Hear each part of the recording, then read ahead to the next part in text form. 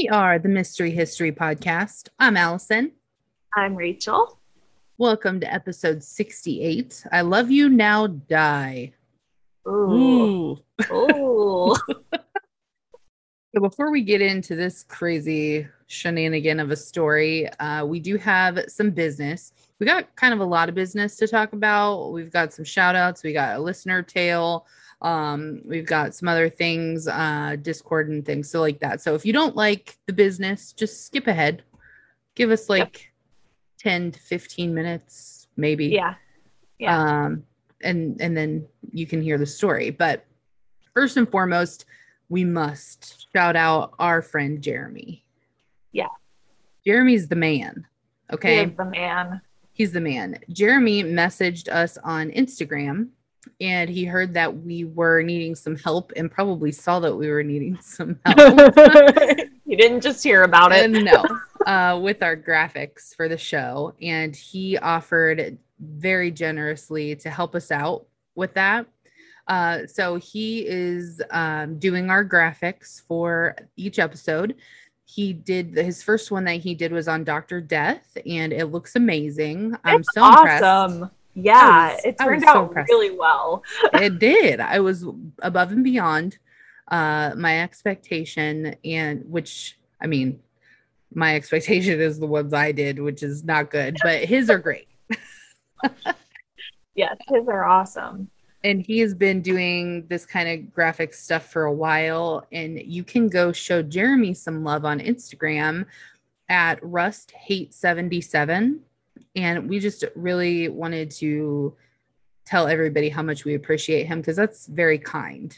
And just to, to reach out and see if we needed help. And we did.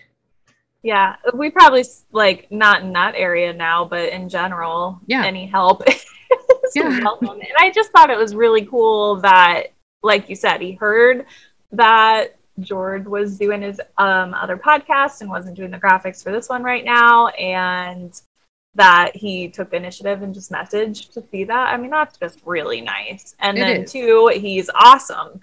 So bonus, definitely. So I just want to say, keep putting that positivity out in the world. If you can help somebody, help them. It means a lot. We really appreciate it. It does. So thank you again to Jeremy. Real quick, also, we'd like to take a minute to thank Deanne. She was actually featured on our Victims' Rights episode. She used to be murdered by design and had to go and do a name change, just to kind of change things up a bit. So she is now Shiver and Spice, which I love that name. Yeah, that's awesome. She can be found on Instagram. She also, I believe, still has a store. If not, one is coming soon. But you can find her on Instagram. And she's got I got bookmarks from her. I have stickers from her. I've got all kinds of stuff, and she's amazing. I have these really cool wooden ornaments that she burned images on. They're hanging in my car. They're actually tree ornaments, but I have a Scream one and Leatherface, and she's just amazing, an amazing person. And she too has been helping us with some ideas, and we are just very blessed with the people and the listeners and the friends that we've made doing this. And we need to support her and her small business. So go buy some stuff. Check her out. She's awesome. So I'll let Rachel read this story. But I just want to set it up here. So on Instagram, we love connecting with people. So please comment. We will always write you back. And we had posted our episode Urban Legends, and it had Goatman's Bridge on it. And this lady, Sarah, messaged us saying that she grew up there. She's visited there several times. And she shared her story and her experience with us. And I asked if if we could share it on the show. She said yes. So Rachel, why don't you share Sarah's experience? Yeah. So Sarah said, so I'm pretty sure I was in middle school when we started to visit Goatman's Bridge or Old Alton. Also, fun fact, the original bridge that is blocked off now is where her dad proposed to her mom. So that's cute. That's so cute. Yeah. Anyway, the first time, I'm going to read in first person as her now. Yeah. Anyway, the first time we went, I was with 3 other people, and at first nothing seemed weird or spooky. After a while of goofing around, a friend of mine lifted me up and held me above the water over the bridge. As I was hanging there, I heard singing, very faint, and sounded like an old song or nursery rhyme. I also saw red eyes in the water. I freaked out and demanded to be helped back to the bridge. This was enough to make us leave. However, years later, I went back with one other person. We ended up seeing Goatman with a lantern. This was even before the legends and stories were told to us. We later found out that Goatman had been a black man living out there that was lynched by the KKK. Nothing truly bad happened to me or anyone that I know of. Yeah, that's pretty, that's spooky. Yeah, it's a really cool story. And then also, I just really love hearing about places that people have been that we're talking about, because you don't hear, like, we're not going to read Sarah's story on, the internet. It's cool to actually like get to talk to people about their real stories of places that they've been and seen and things that have happened to them. So thanks for reaching out, Sarah. It's awesome. Yeah. So I further asked Sarah, because in the episode that we did, it said that Goatman sometimes is perceived as like a half man, half goat creature. So I asked her if it was actually like a goat man that she was seeing, or if it was just a man. And she said it was just a man. Right. So I thought that was interesting too. But yeah, Sarah, you're awesome. Thank you so much for sharing and letting us share with everybody your experience. If anybody has any other experiences on anything that we talked about, or just something spooky that they want to tell us, please do. You can email us at mysteryhistorypod@gmail.com. Send us a message on Facebook or Instagram. On Anchor, and I think on Instagram, there's a handy tool where you can actually leave us a voice message. And we've had some people in the past leave us messages, but I really like to hear other people talking and telling their tale. So if you've got a tale, send it to us. Or if you just want to say, hey girl, say hey girl, and we will play it on the show. Yes, we do. So like always, like, share, subscribe our stuff. We would appreciate that. And our stickers are in. Yeah. They're in and they look nice. They're very nice. They do. They are very nice stickers.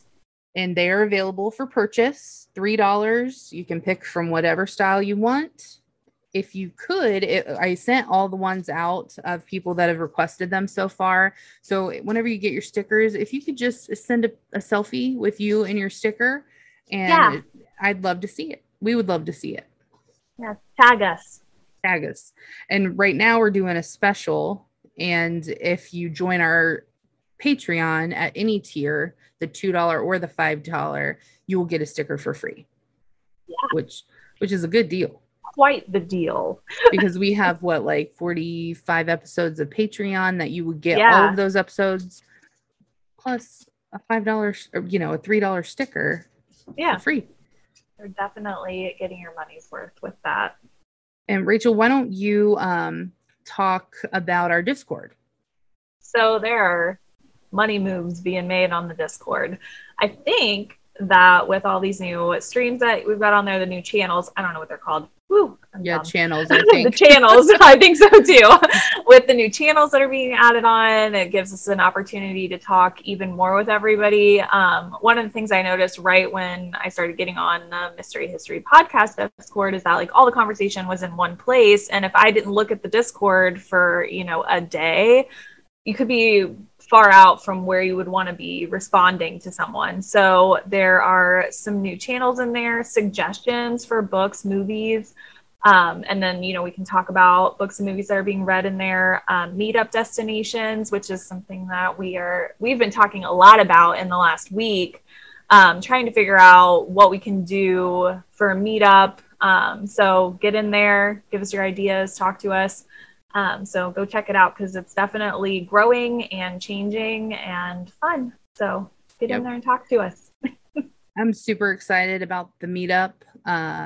We are going to be doing a meetup sometime this year. We just don't know exactly where it is yet. Waverly Hills. Yeah, I mean, somewhere in the span of this year, we're hoping. That we had talked about Waverly Hills. I called Waverly Hills. They're booked up till the end of the year. So that's something we could book for 2022 if you guys would be interested in that. We need at least 10 people, and it's going to be an overnight stay. So bring your sleeping bag and fresh pair of pants. Come hang out with us. Yeah, seriously. Bring a pair for me too. Yeah. But we're super excited about that. We think that will be fun. We can even, do a live feed while we're there.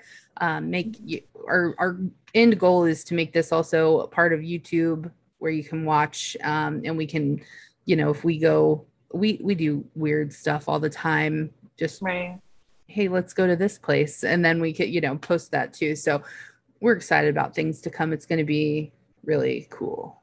Yeah. Definitely. So get in there and talk to us, give us some ideas, and let us know if you want to meet up with us. Yes, we want to meet you. Yeah. All right. Are you ready to get into this craziness? Yeah. So this story was suggested on Discord by one of our listeners. So shout out to LC. Thank you for the suggestion. We appreciate it and followed up immediately. Especially because for me, I've been meaning to watch this documentary, just hadn't carved out the time yet. I don't get a lot of free time. So this really prompted me to immediately go watch it. So as soon as I saw that, I told Allie I was going to do the notes for it, and I wanted to get on there and watch it, and then we would do an episode. And I remember the story being all over the news and having my opinions about it, but just from a media perspective, I didn't get all of the information. I didn't know what all was actually occurring with this story, so I was kind of just probably more or less pulling my opinion, what was being fed to me from what they were reporting. And after reading some things and watching the documentary, I can say my opinion has definitely changed or grown in some way. So my gut reaction was immediately that Michelle Carter, which is one of the people we'll be talking about, was just a terrible person and deserves to go to prison for a very long time. And I hated her. And, after we talk, you'll, I'm sure, hear my opinion throughout as we discuss the details of this story. But this is all about the ill-fated relationship of Conrad Roy III and Michelle Carter. All right. So Conrad Roy III was born on September 12th, 1995 in Mattapoisett. Yeah. That's right. I'm pretty sure. A+. Looks right. Massachusetts. Big words here, folks, already. Right. In the spring of 2014, he had already been working with his family, which is his dad, grandpa, and his uncle, at the family's marine salvage business. He earned his captain's license from the Northeast Maritime Institute by completing 3 months of night classes. And that summer, he graduated on the honor roll from the Old Rochester Regional High School. He played baseball. Man, I can't talk today. Rowed, crew, and ran track. He had a 3.88 GPA and had been accepted to Fitch State University to study business. So he was a smart guy. Yeah, and a lot going on. Mm-hmm. I mean, looking at this. So what? That's 19. Okay. Right? Yeah, something. Like Don't that. Ask me no math 19. Questions. Right. But like as an 18 or 19-year-old, he already had his captain's license. He was doing night school to get that. He was doing all sorts of things within school, and he had already been working for years at his family business. So lots of stuff going on for Mr. Conrad. Michelle Carter was born on August 11th, 1996 in Plainville, Massachusetts. She attended Philip Regional High School, and she was voted most likely to brighten your day. those in her town said she was a sweet, caring young woman. And that's what I got for her.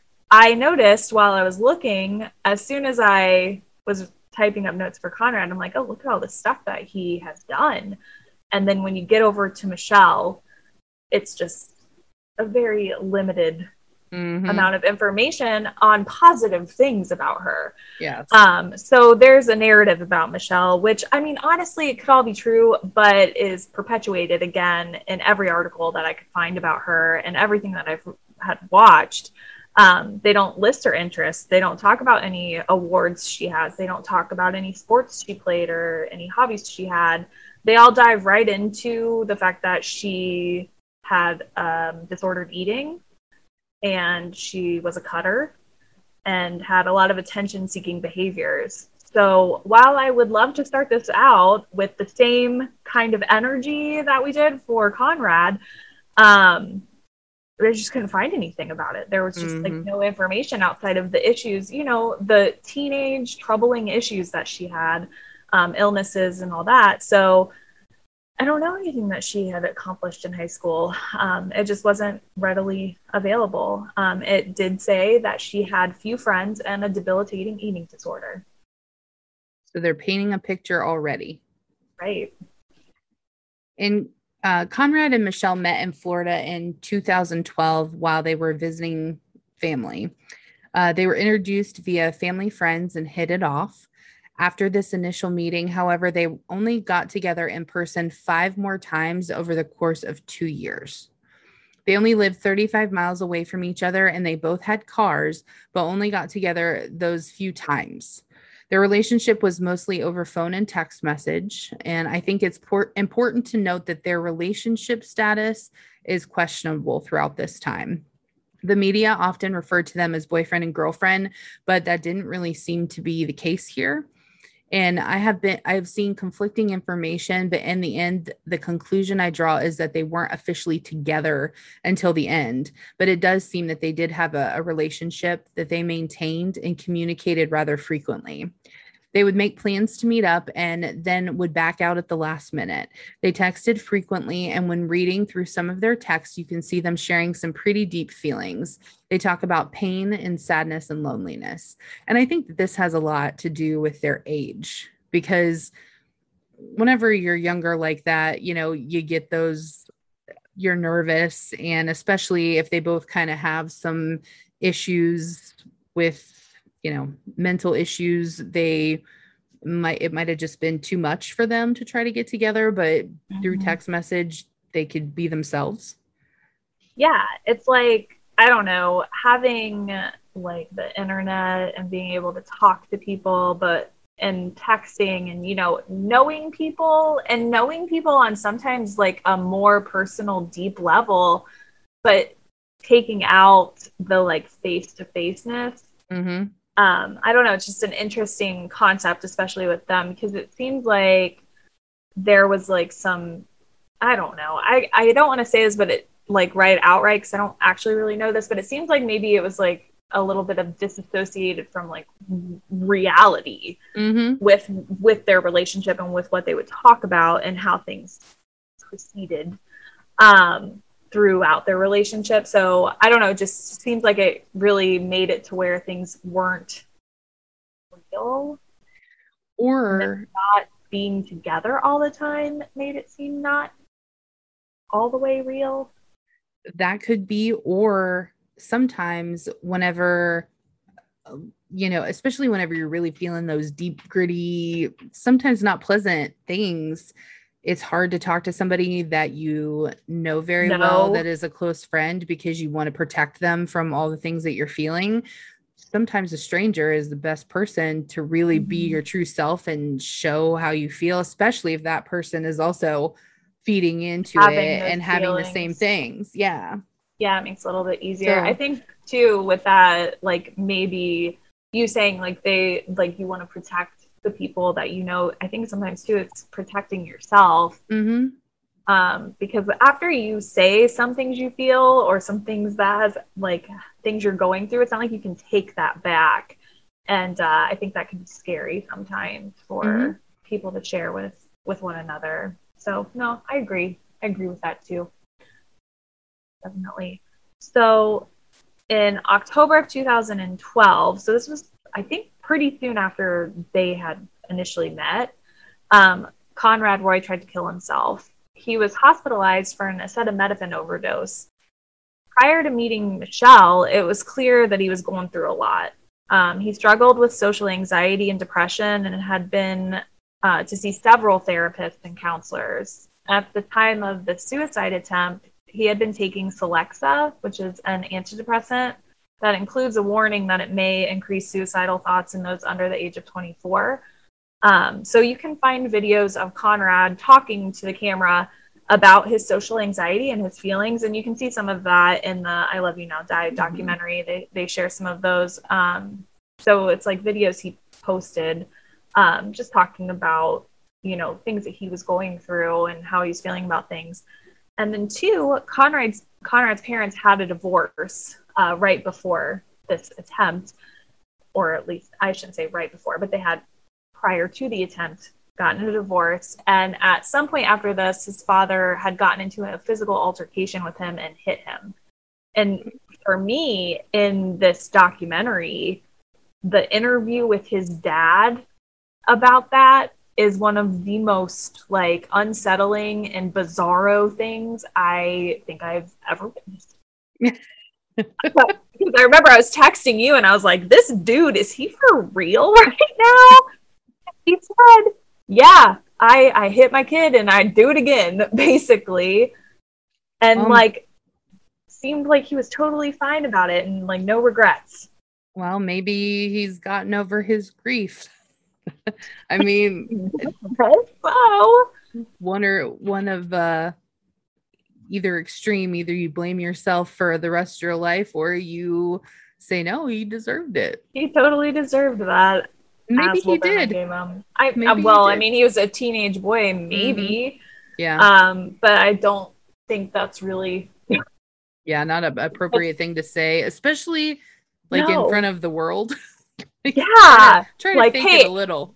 Hey, HBO, I did it once and I'd do it again if he was still around. Like, it was just really odd and I was pretty uncomfortable with it.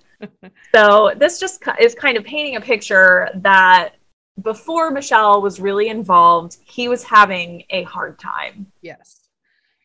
And Celexa, I mean, I am on prescription medication for anxiety and depression, and I was on Celexa, and it sucks because you feel bad already. And then whenever you start a medication, and most of the medication used for anxiety and depression will cause the same thing. So it's not just Celexa, it's pretty much all of them. And it sucks because you already, and I had issues whenever I was a teen, also very bad. And it was, they make you feel worse. And then you're like, well, I'm not going to take this if it makes me feel worse. And it's just like a vicious cycle that can be very dangerous. So if they make you feel worse, what do they improve? Well, it's because your body is adjusting to the medication.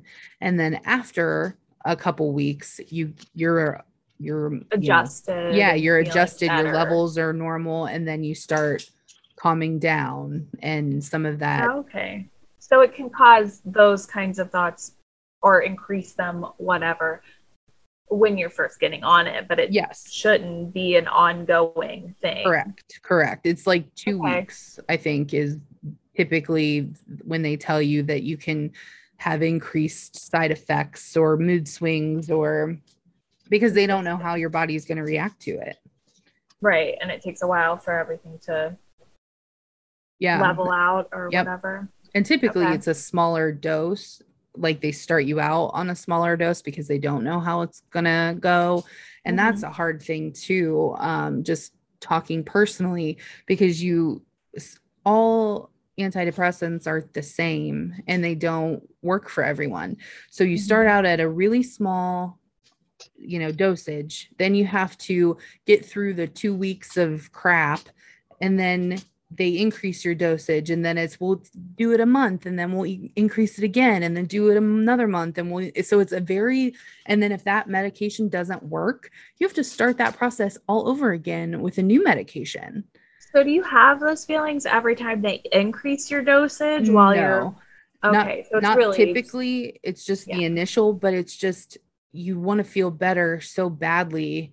And then to know that if this medication doesn't work, it's another 2 months possibly before I see if another one will work. And it just continues. So it just really, I feel for him. I understand. And it just sucks that they don't have something better, like some magic pill, that'll just, it won't take as long.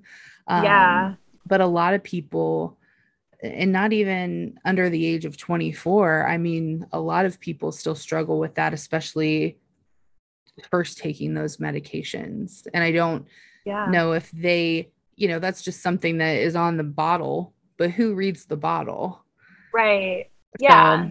And like, who really, it's so dangerous because like, I mean, I've never taken antidepressants or anything for anxiety. I could probably use something for anxiety like now, but I had never really experienced any of that before. So I can't speak from personal experience, but I mean, I know people that it has affected. I lost someone that I was one of my college roommates, ended up dropping out of school a couple of years after she was my roommate, and we had lost touch, but she ended up committing suicide too. And we found out she had started, I think they said she had started new depression medication, and she had been drinking really heavily around that time. And it's, I don't know, it is so scary that someone who's already having a hard time is given this medication that can make you not be yourself and make decisions that you wouldn't typically make. I mean, it's kind of terrifying, actually. Probably do more surrounding that as far as like making sure people are okay. Absolutely. And too, at that age, you're experimenting with things, you're drinking because it's fun and it's illegal, and you're, so that there in that time of your life, because you're not supposed to drink on those medications and they can intensify the effects. So it's really just like a scary Thunderdome. Yeah. And I mean, I know, like I said, I've never gotten seen for depression or anything like that, but I mean, I remember what it's like being a teenager, being completely insane. Like, you can't control what's happening in there. I mean, you just, everything is so emotional, and you don't have life experience yet or any grip on what the real world is. And I tried, like, to bring it back to this particular topic, I tried to keep that in mind when I'm like reading through some of their like text messages and reading some of the stories, and when I was watching the documentary, tried to keep that in the back of my mind, like what it was like being a teenager, and not realizing, like, first of all, you're going to have so many relationships with people, and you are going to meet so many people, and things are going to always get better. Time and things change, and seasons of lives and all of that. Those are things that you don't really know about when you're younger. So I don't know. I like I said, was trying to keep that in my mind when I was researching this and thinking about this. You cannot pay me enough money to go back there, even with all the stress of being an adult and like all that stuff. Like, no thanks, I'm good. No, I don't think so either. I mean, I had a good time as a teenager for sure, but I don't know. I remember being exhausting. Like I said, insane. Yeah, having all those feelings all the time, like it's a lot, too much. And trying to like figure everything out. Now I feel like I've got not everything figured out, but I know some stuff, and it's sorted some things. Right. And I mean, just again, having the realization that things always, I mean, my mom had told me this when I was younger, things always get better. When you feel like something is so bad and you can't handle it and you can't get past it, it will get better. Things always get get better. And I have found that she is correct. Yep. Your mom knows. She knows the things. So I don't, a lot. In October of, nope. Oops, I'm sorry. During the time that Michelle and we talked too much. I know. We got off topic. During the time that Michelle and Conrad were talking, she discouraged him from hurting himself. She suggested he go get professional help and try to overcome his feelings of depression and wanting to hurt himself. But something changed in 2014. She stopped trying to stop him and actually started to encourage him, like she had decided this was the right thing for him to do. In the documentary, it basically shows a couple of texts where he suggested they be like Romeo and Juliet, and him telling her if she ever told anyone about him wanting to kill himself, he would hate her forever. I think what happened is she decided she was not going to be able to talk him out of this or into getting any help. And didn't want him to hate her. And so she just played along with everything he said. Yeah. I mean, it was a year and a half or longer of the same conversations, it kind of seemed like, where they were talking about other things, talking about their feelings, talking about, pain and like whatever. But also it was him always coming back saying like, I'm going to do this. Yeah. And you get tired. Like, yeah.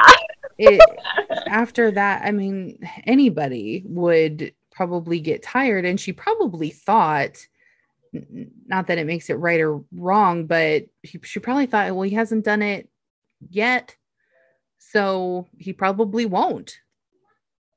I mean, I think when all this went down, she did actually think he was going to. I think that she was fully aware of the fact that he was actually going to do this, but I think at some point something like flipped for her, and I feel like she thought she was actually like helping him.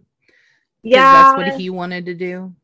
Right. And then two, some of it seems like she was doing it for attention. I mean, there's all sorts of angles on this that you can take, just from your own perspective and your own thoughts on how the human brain works, I guess.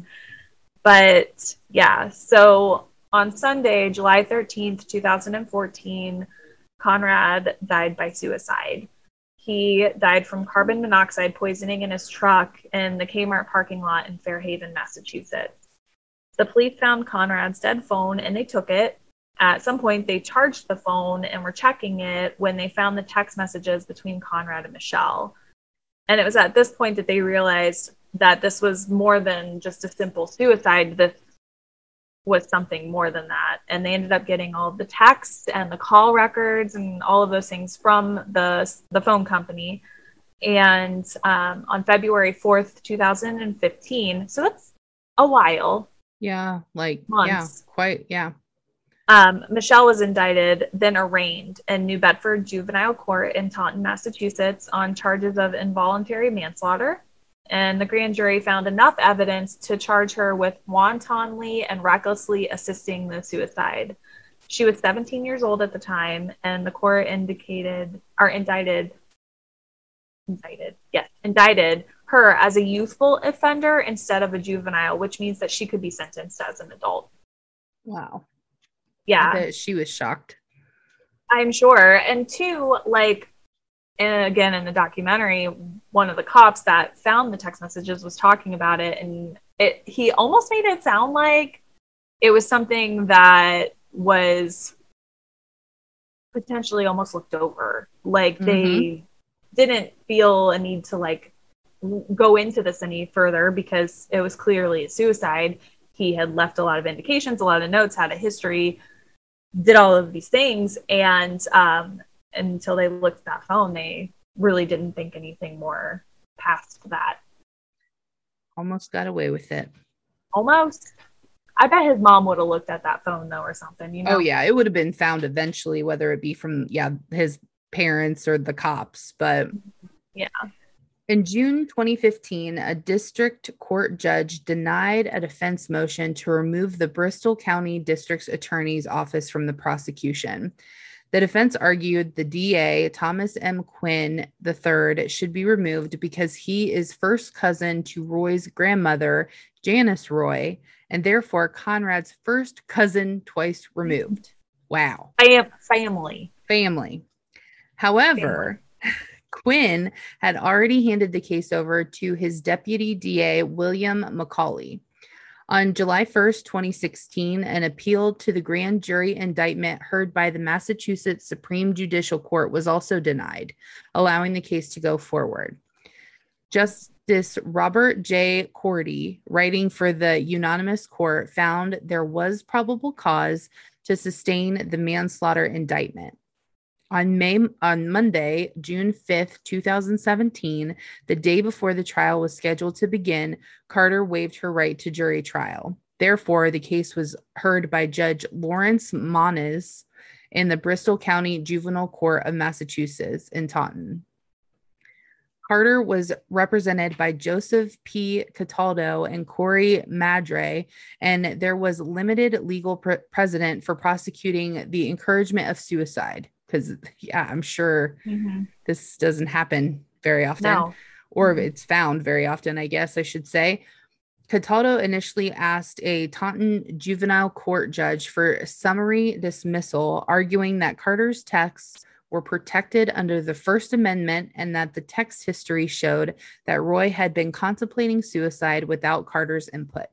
But the judge declined this motion.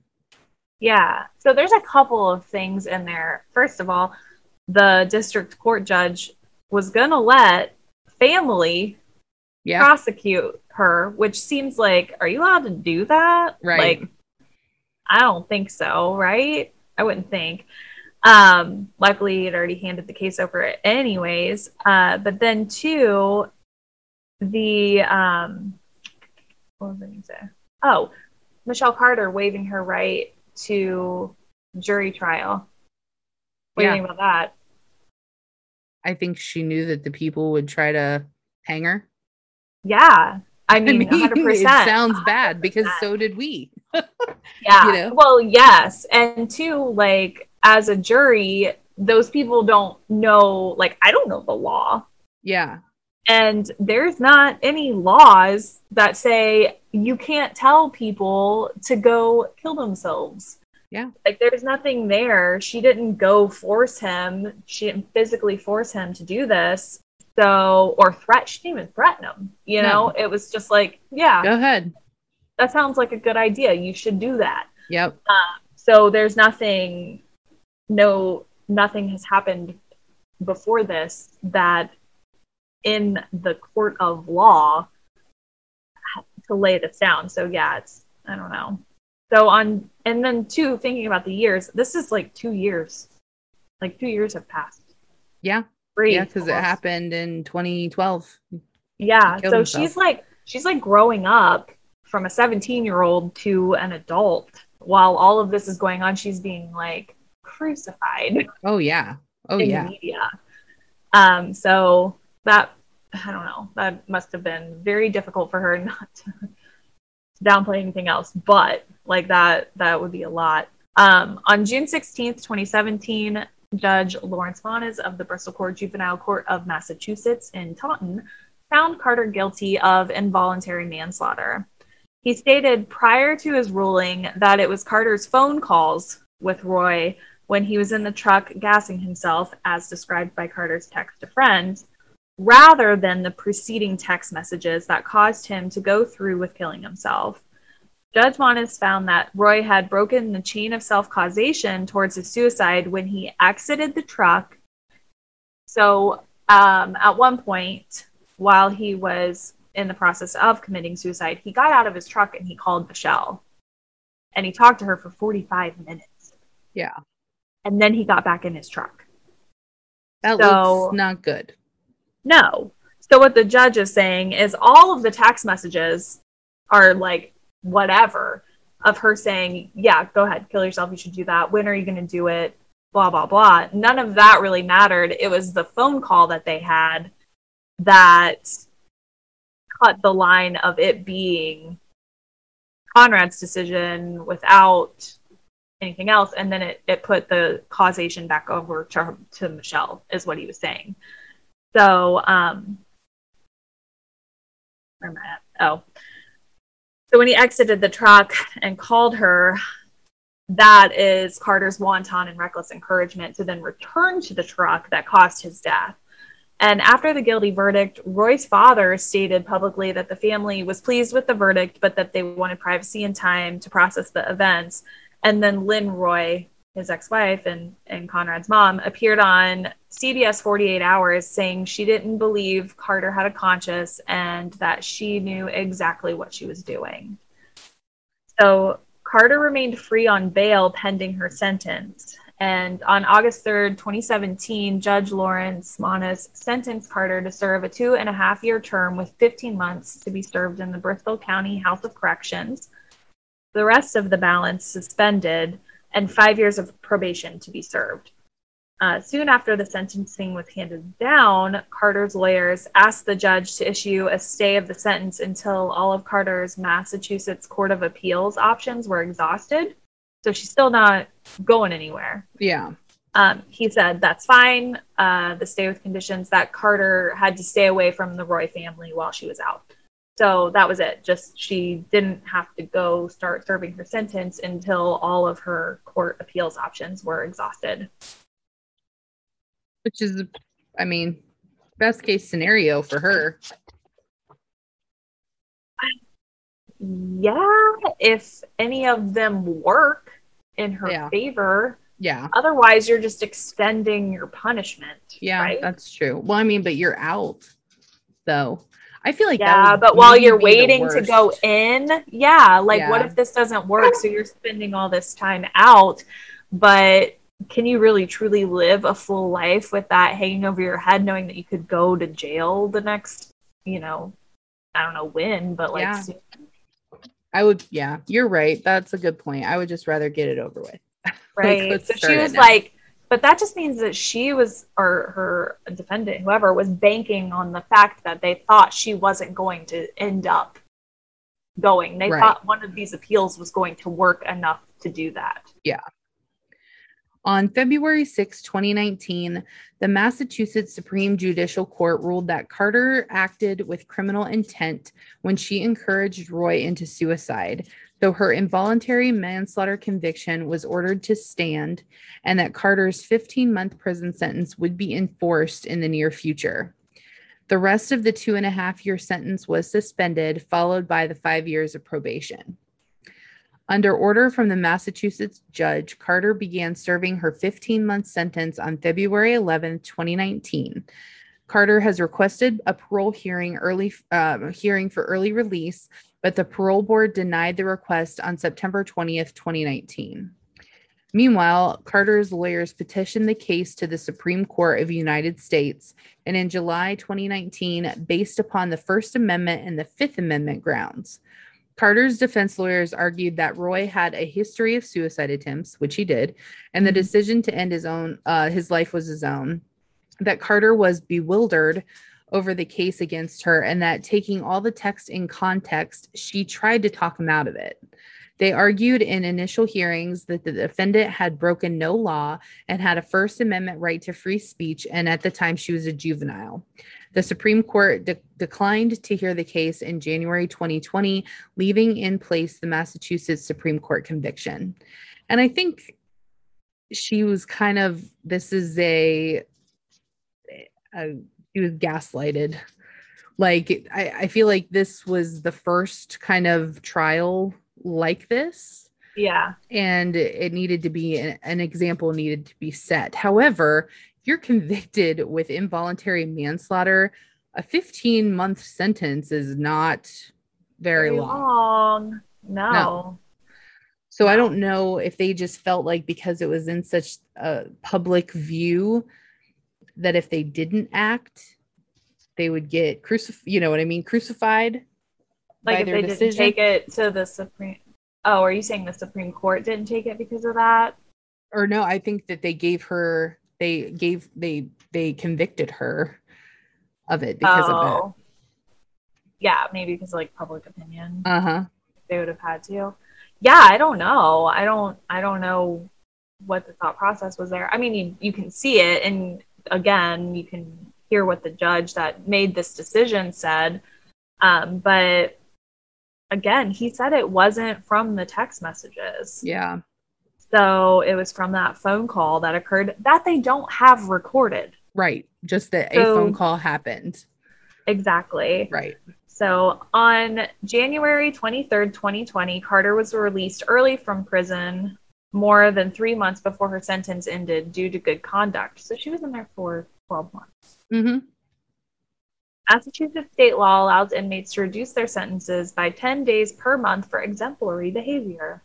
Carter served 11 months and 12 days of her 15-month sentence.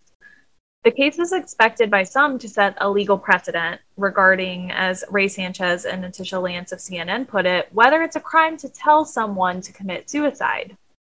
Sanchez and Lance also stated that the ruling may spur lawmakers to codify the behavior highlighted in the case as criminal.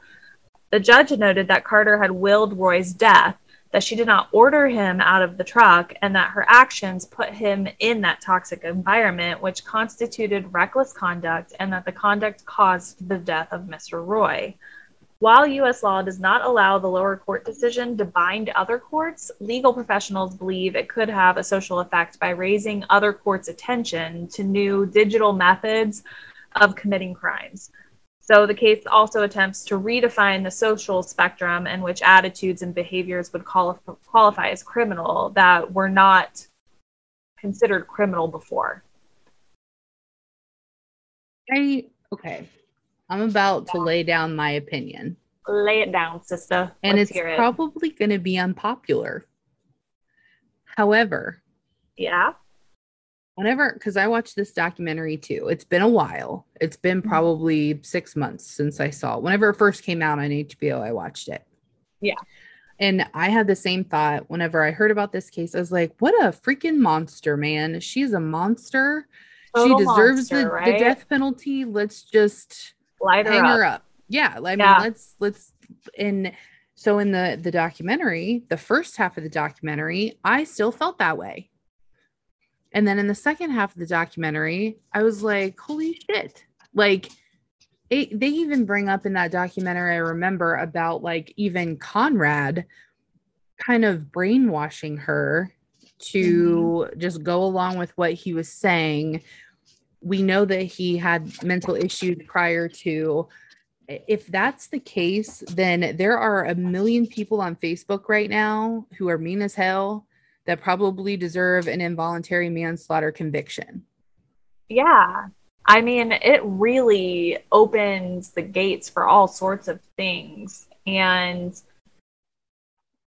yeah, it gets very sticky very quick. I mean, these were two children. I mean, they were older teenagers, but still, I mean, kids that both had mental illnesses and were struggling. Yep. And I don't know. Yeah. Like you said, the first half, I'm like, yeah, this still doesn't look great for that girl. But then they really go into, her not having friends. And she was also on depression medication and just having a lot of, the things that have happened to her, whatever, just her state of being was not well. Right. So to turn around and say, like, these two unwell people got together and it's her fault that this happened is really brings it into question for me. Well, you have control of your own body. Yes. She did not start the truck. She did not help him buy anything. You know what I mean? Like, it's not like this is Saul and she was asking, let's play a game, and he had to make a decision. This was his decision. And I think that, and it's unpopular because whenever you glance at the surface of this thing, she is portrayed as the devil. I mean, right. Yeah. And that's going to follow her as far as I'm concerned. Conrad, forever. he is passed, and that is so sad. And I think instead of trying to convict somebody of a crime they didn't commit because it doesn't exist is to talk about mental illness. Help. Yeah.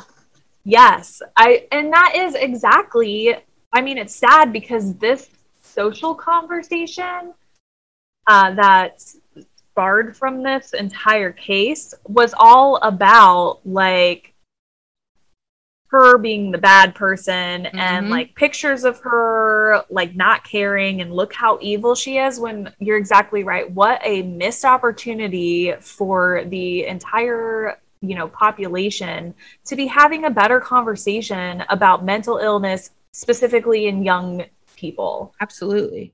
You know, like it is completely missed on people. And you know whose fault that is? The media's.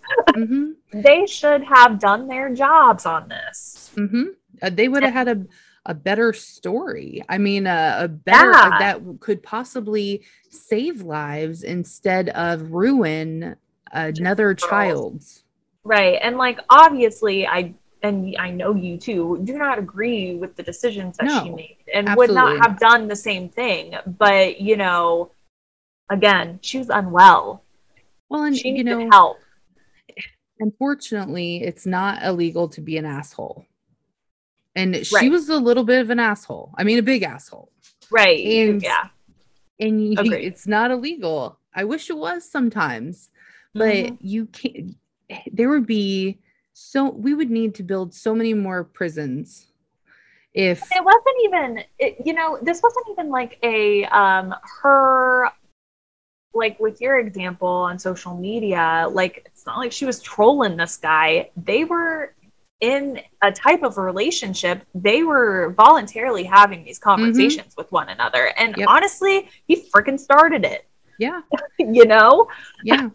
So I do think that the prior attempts is a big thing too, because it's not like she put these thoughts in his head. Right. And I'm not blaming the parents, because a lot of people like to do that, blaming the parents, but you know, it's, you have to pay attention and try. And it seemed like they were trying with the pills and things like that, but you can't place your blame or the blame of Conrad's on anybody else but his own self. Right. And like, as a parent, I will say, if my kid committed suicide and I found on their phone that somebody was encouraging them, I would straight freaking murder their butts. Yeah. But that is just the parent who is emotional and feeling the feelings, right? Yeah. It was a witch hunt. It was somebody to blame other than, it's the same thing. Looking at the facts. Yeah. And it's the same thing. Like whenever you hear about these people that their loved ones commit suicide and they move the body and they try to make it look like something natural, or they fell off a ladder, or whatever the case may be, because they don't want that stigma attached to them. And I think this is just her trying to take blame off of her child who she loved. So it wasn't his fault, but unfortunately he made the decision, and now other people have to live with it. Yeah. And I mean, I think in this case, like the fallout from what has happened, and then the time that she has already served for this, I mean, this was like 5 or 6 years of her life, and now this is over. So a 15-month sentence ended up being 6 years of going through it, you know, for her. And would you hire her? No.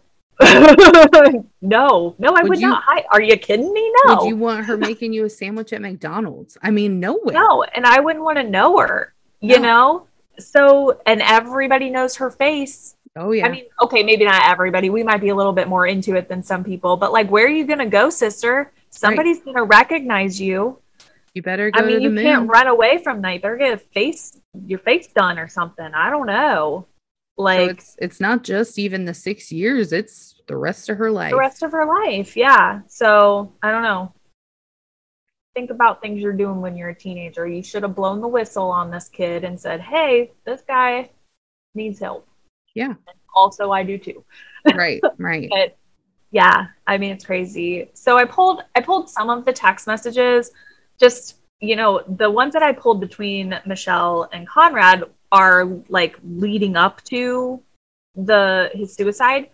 So it doesn't, again, take into context the fact that they were text messaging like almost on a daily basis at some point for like 2 years before this. And those weren't all like this. They were him saying things and her saying, you should, you know, tell somebody. You should try to get some help. Yep. Whatever. I love you, and I think you should take care of yourself. You know, those kinds of things were happening for a long time before this kind of conversation started. But this is just to show like what that cop saw when he opened the phone and started scrolling back. This is what he saw. How do you want to read these? Do you want me to read like as Conrad and you read as Michelle? Me read as Michelle? Yeah. Or the other way around, whatever. Yeah, that's fine. I'll be Michelle. Okay. How was your day? When are you doing it? Since you don't get your Snapchat anymore, I sent them to you. My day was good. That's great. What'd you do? Ended up just going to work for a little bit, then looked stuff up. When are you going to do it? Stop ignoring the question. You can't think about it. You just have to do it. You said you were going to do it. Like, I don't get why you aren't. I don't get it either. I don't know. That looks bad. Not good. Yeah. No, she seems aggressive about it. Yeah. Definitely. Okay, so it continues and says, I'm happy to hear that. I'm ready. Good, because it's time. You know that. When you get back from the beach, you just got to do it. It's the best time to do it. Are you back? No more thinking. Yes, no more thinking. You just have to do it. No more waiting. On way back. I know where to go now. Where? Kmart parking lot. So these aren't all in a row, but yeah, this is the way their conversations were going up into this. I don't know. I'm freaking out again. I thought you wanted to do this. The time is right and you're ready. I thought you were actually going to do it, but now you've just made me feel played and just stupid. I do want to, but I'm just freaking out for my family, I guess.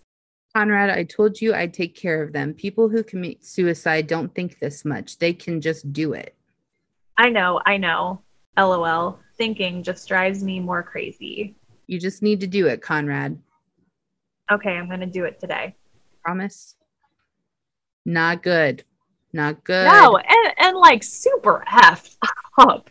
Yeah. Like, and again, these are the conversations that people were seeing. So, like, I saw some of that from the beginning. And of course, I was like, what the hell? What the hell? Yeah. Like, what is wrong with this girl? Which still, I think that.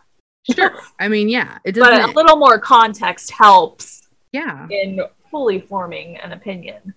So, again, those are the conversations that they were having. Those are the text messages that the judge saw, that people saw, and they did not convict her on these. Those were not the problem. The problem was he got out of his truck and called her, and it showed on the call record that there was a 45-minute call between them.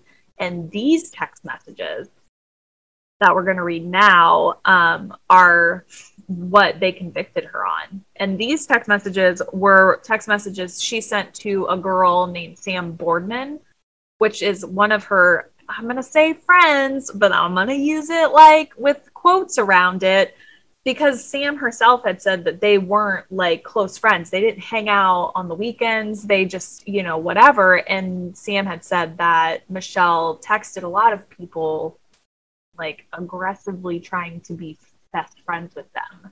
Well, and didn't she, and I can't remember because it's been a while, so correct me if I'm wrong, but is she also the one, didn't she say that like she would lie also? Like you couldn't really believe what she was saying all the time because she just kind of created these outlandish stories. Right. To like see what people would say. Yeah. Yeah. So she probably didn't think this was real. I don't know. No, probably not. The Sam Boardman person? No, she probably did think this was real. So Michelle texted her and said, Sam, he just called me and there was a loud noise like a motor and I heard moaning like someone was in pain and he wouldn't answer when I said his name. I stayed on the phone for like 20 minutes and that's all I heard. I think he just killed himself. So that was a series that she had sent Boardman, and I'm pretty sure that that was before he actually committed suicide.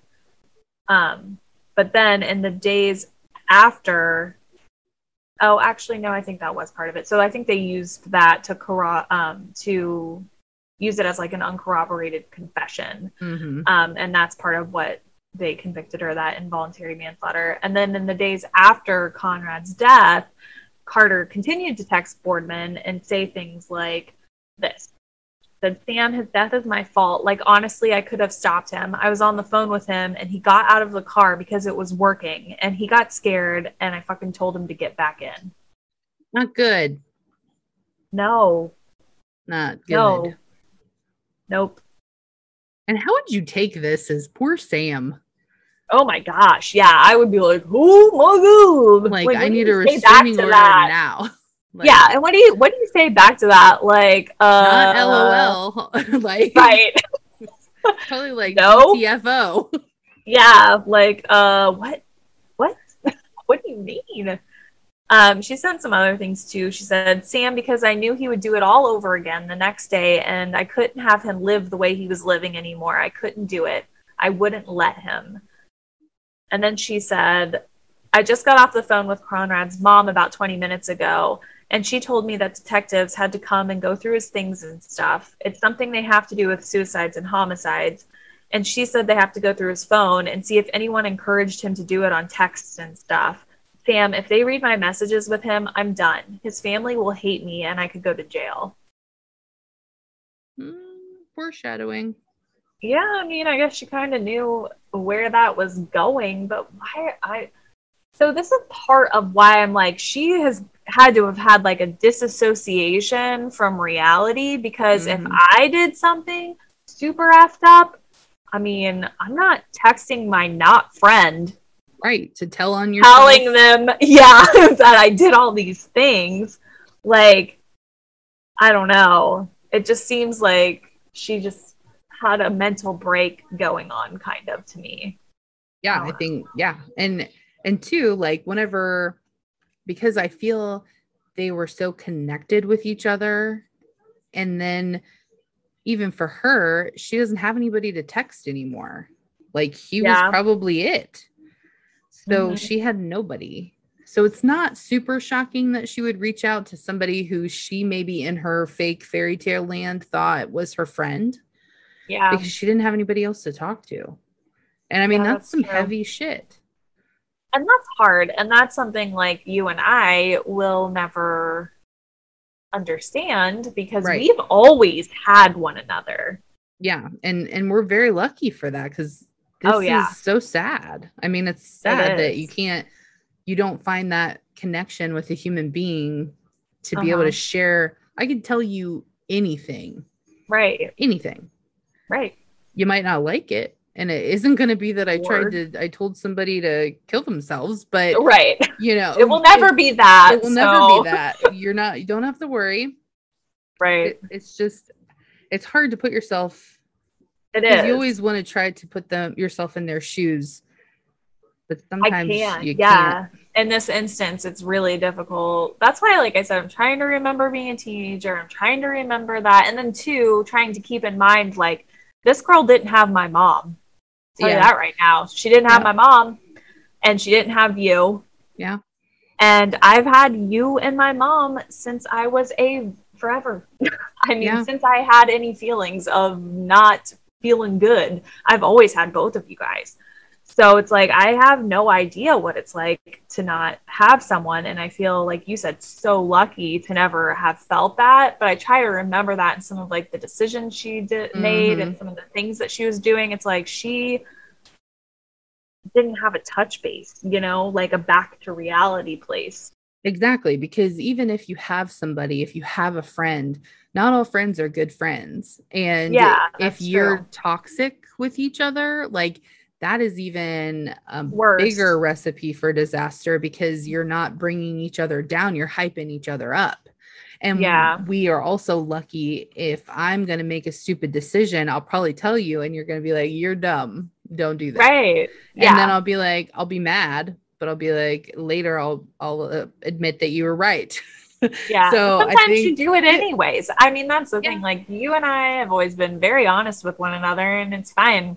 Like, it's fine. Yeah. And that's so important, to have somebody you can be honest to. And like, if this was going on in either of our lives, we would have told the other person, like, early on, like, hey, the guy I'm talking to is saying some stuff and I'm concerned. Right. And we would have had a soundboard. Exactly. Or even if it somehow got to this point and I told you, hey, I texted somebody that they should kill themselves, and then they did it, you would probably say, you need to go to the police. Like, right. You need to go to the police. Right. And if she would have gone to the police, you know what? I bet this would not have been the same media insanity that it was. Yeah. But what did we learn from this? We learned, don't tell people to kill themselves, because that makes you an asshole. A total asshole. Don't do that ever. Have friends that are good for you. That will find those people to connect to. Yep. It's very important. Number 3, suicide is final. So, and never the answer. Never the answer. If you're struggling, you can call the suicide hotline. You can message Rachel or I. We will talk to you. We will be your friend. You're not alone. No. It'll all be okay. And we are family. We are. In this podcast. It's true. And I am really torn. I know. On this. I'm torn. So am I. I hate it. Yeah. My full opinion didn't change. My full opinion of, she's not cool and I don't like this, still the same.